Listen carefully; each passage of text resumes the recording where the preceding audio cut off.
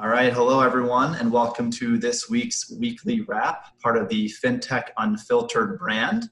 I am your host for today, Rick Morgan, a news editor at Bank Innovation, and I'm joined by my other hosts, Bianca Chan, also a news editor with Bank Innovation, as well as Arcady Lapiro, founder and CEO of Agora Services. He's joining us today. He's part of our sister accelerator, INV.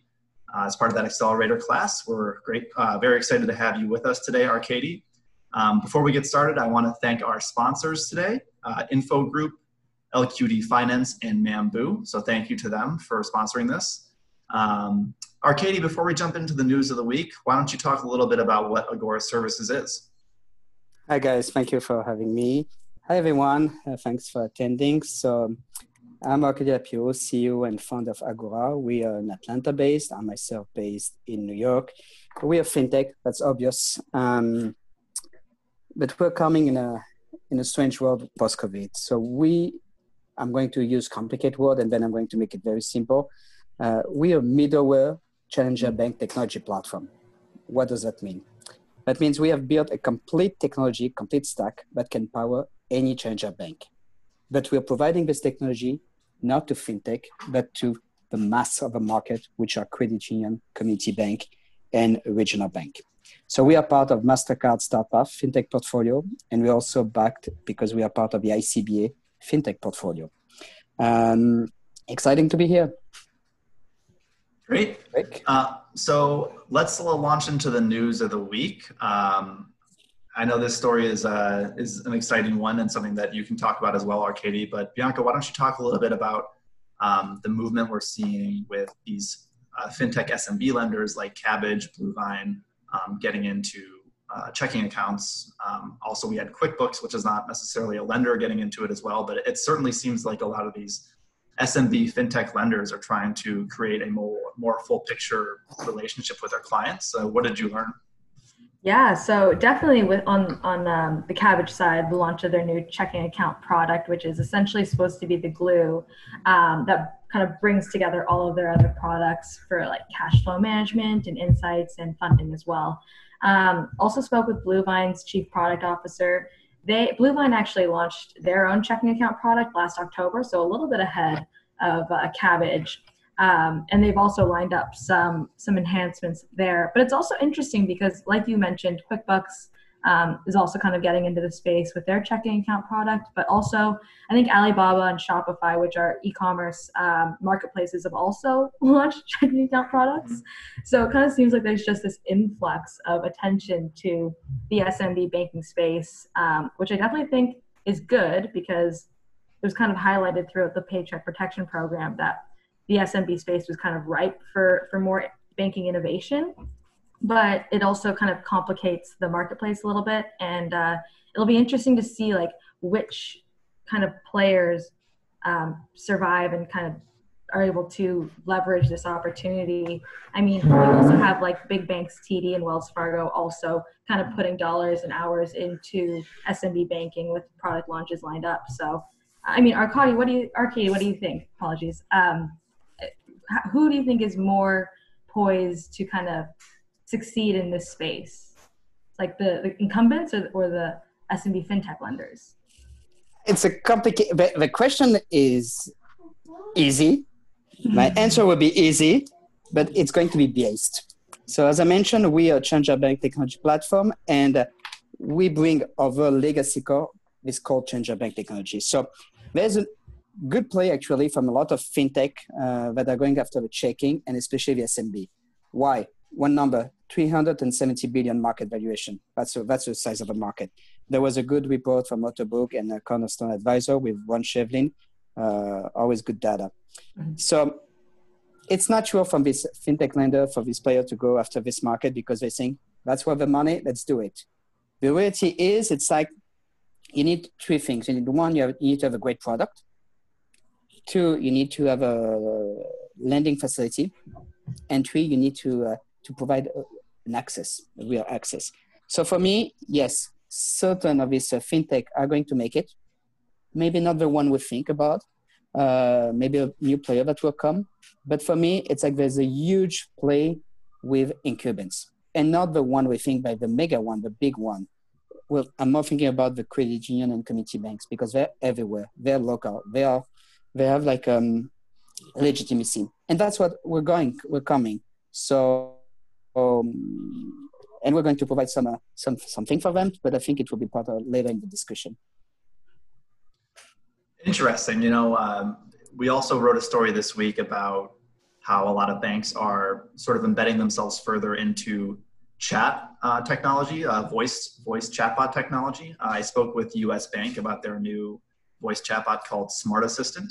I spoke with TD, I spoke with RBC, and got some insight from them about their own voice chat capabilities and how they make sure that their voice chatbots are more conversational and not so rigid, and how they get them to learn, and so how an actual person can interact with it and not just have to follow a very specific script that isn't very intuitive or fun to follow. And they spoke to me about how it's all about making sure these things can learn, layering in technology from certain vendors and then adding in your own business logic on top of that. And then using people who have been using that their whole life. They talked about how they got a lot of assistance from the blind community to make sure that these tools were easy to use because they've been using voice technology for decades now. And they talked a little bit about how certain TD mentioned how they bring in Hollywood scriptwriters to make sure that the voice chatbot is an easy to talk to character, much like you would hear a TV character speak. Arcady, I know that Agora doesn't necessarily work in the voice chat space. You guys kind of help launch these digital banking solutions, but in your own experience, how do financial institutions keep these digital banking tools easy to use and intuitive? That's a very good question. So indeed, Agora is not doing that, but in my past, I did that. 2 decades ago, I was part of a team when I was living in Europe, part of a team, and we built from scratch a digital bank. Today, we would call it Challenger Bank, and we grew it to $20 billion asset. And just to give you a number, all this Challenger Bank, Chime, Revolut, that Monzo, they're barely 1 to 2 billion, just to give you an idea about the range. So I was always focused on this kind of thing, new products, new initiatives. So first of all, these big banks, they need to try different products. There won't be the one product that will kill the need. There will be iteration. There's not like one, and that's it.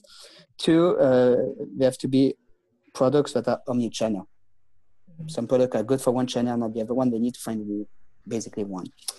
I will be based again because I'm a mentor advisor of several Fintech, Israeli, American, and Canadian. And one of these Fintech is a conversational chatbot. It's fin.ai in Canada. And these guys are great. But they're not a sponsor as of today. They're not. But I'm just mentioning it. So it's like there's but the thing is like what's happening. I'm talking about this kind of product conversational over. It's like more or less they all tend to be the same. So it's becoming very fast, very homogeneous. So the thing it's like the big one they can take some kind of lead by putting some kind of key features that the only one they will have. But down the road, it's going to be the same. So the question is like, how fast can it be deployed?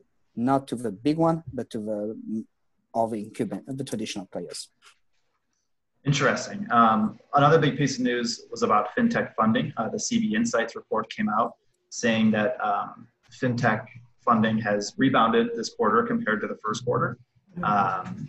I think it was a 17% quarter-over-quarter increase. Yeah. And Bianca, I know that you wrote the Q1 story. Our colleague Vaidik Trivedi wrote the Q2 story.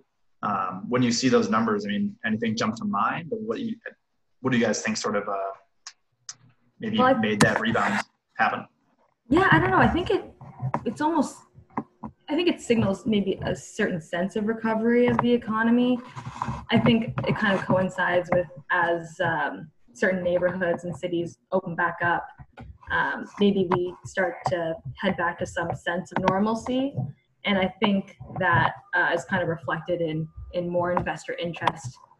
So, I mean, yeah, what do you think, Arcady, as a startup founder, how is the funding kind of fintech space evolved for you in the past year or so?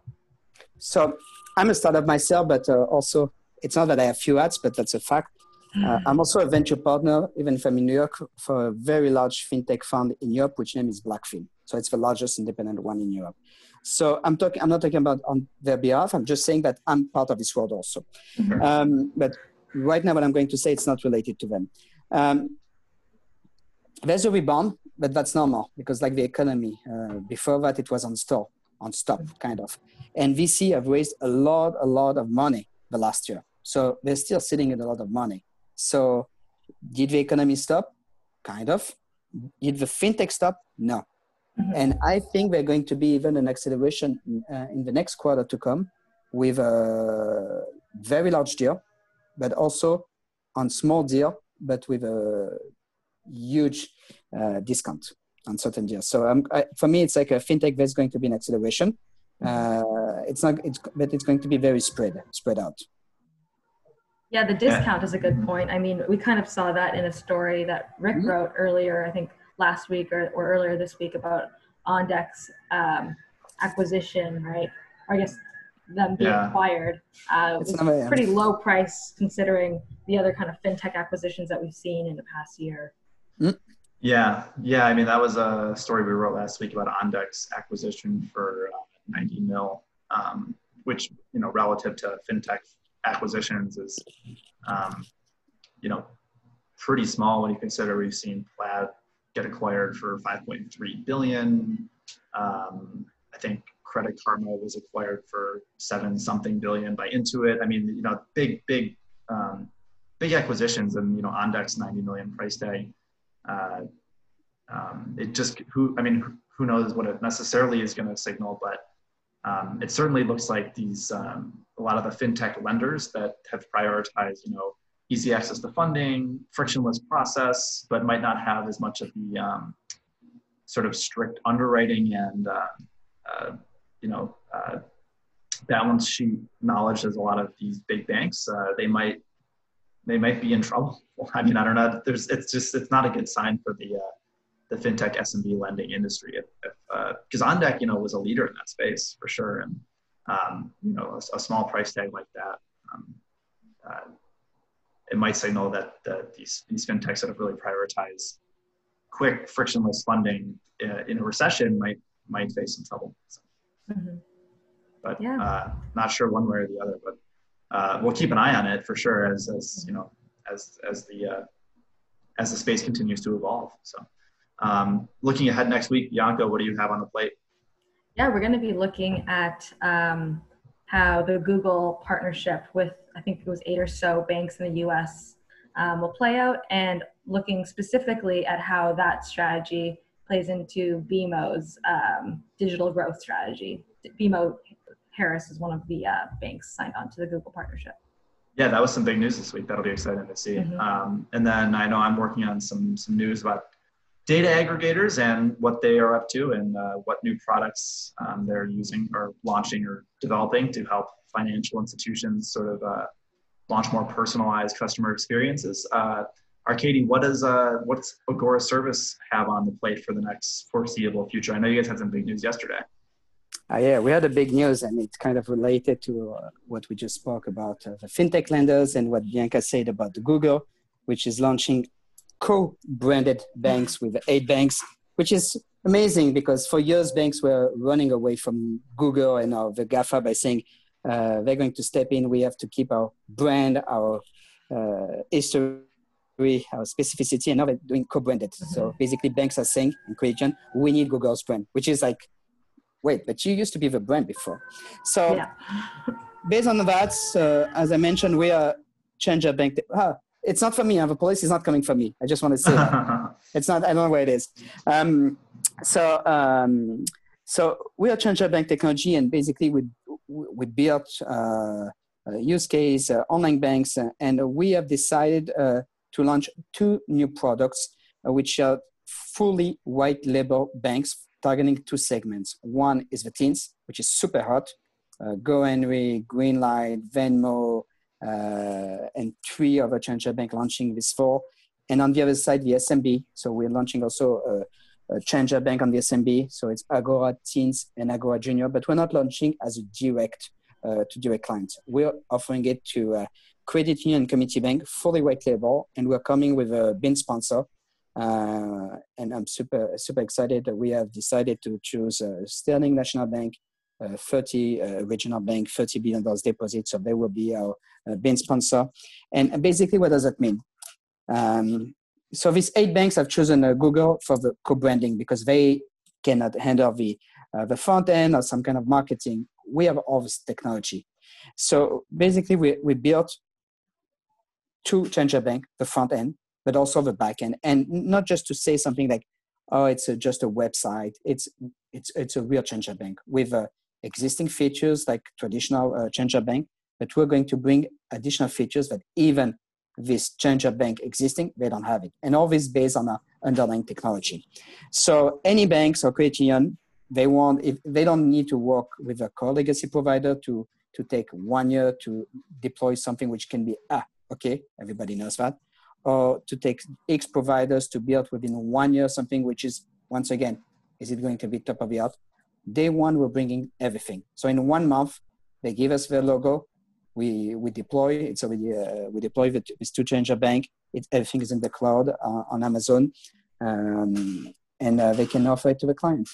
It's the app, the onboarding, risk management, virtual plastic card, unlimited savings, pocket for taxes for the SMB. Just let's focus on the SMB. Just like, can you think about a challenger bank that can provide the online onboarding, plastic card, virtual card, pocket for savings, unlimited account for all the employees, real-time funding for the employees, reimbursement in real time, mobile point of sales, retirement plan. All this is going to be on our platform and at reach of any credit union community bank. So day one, they can. It's not like they can resist. They can have a better offering than all this challenger bank. Interesting. Well, we'll be excited to keep an eye on that, and we will definitely watch as that news develops. Arcady, thank you so much for joining us today.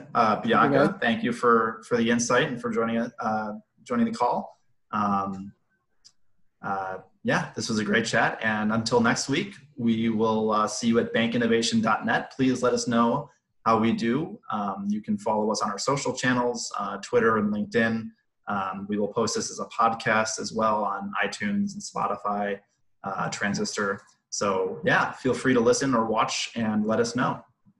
We will see you next week. Thanks. Thanks so much. Bye-bye.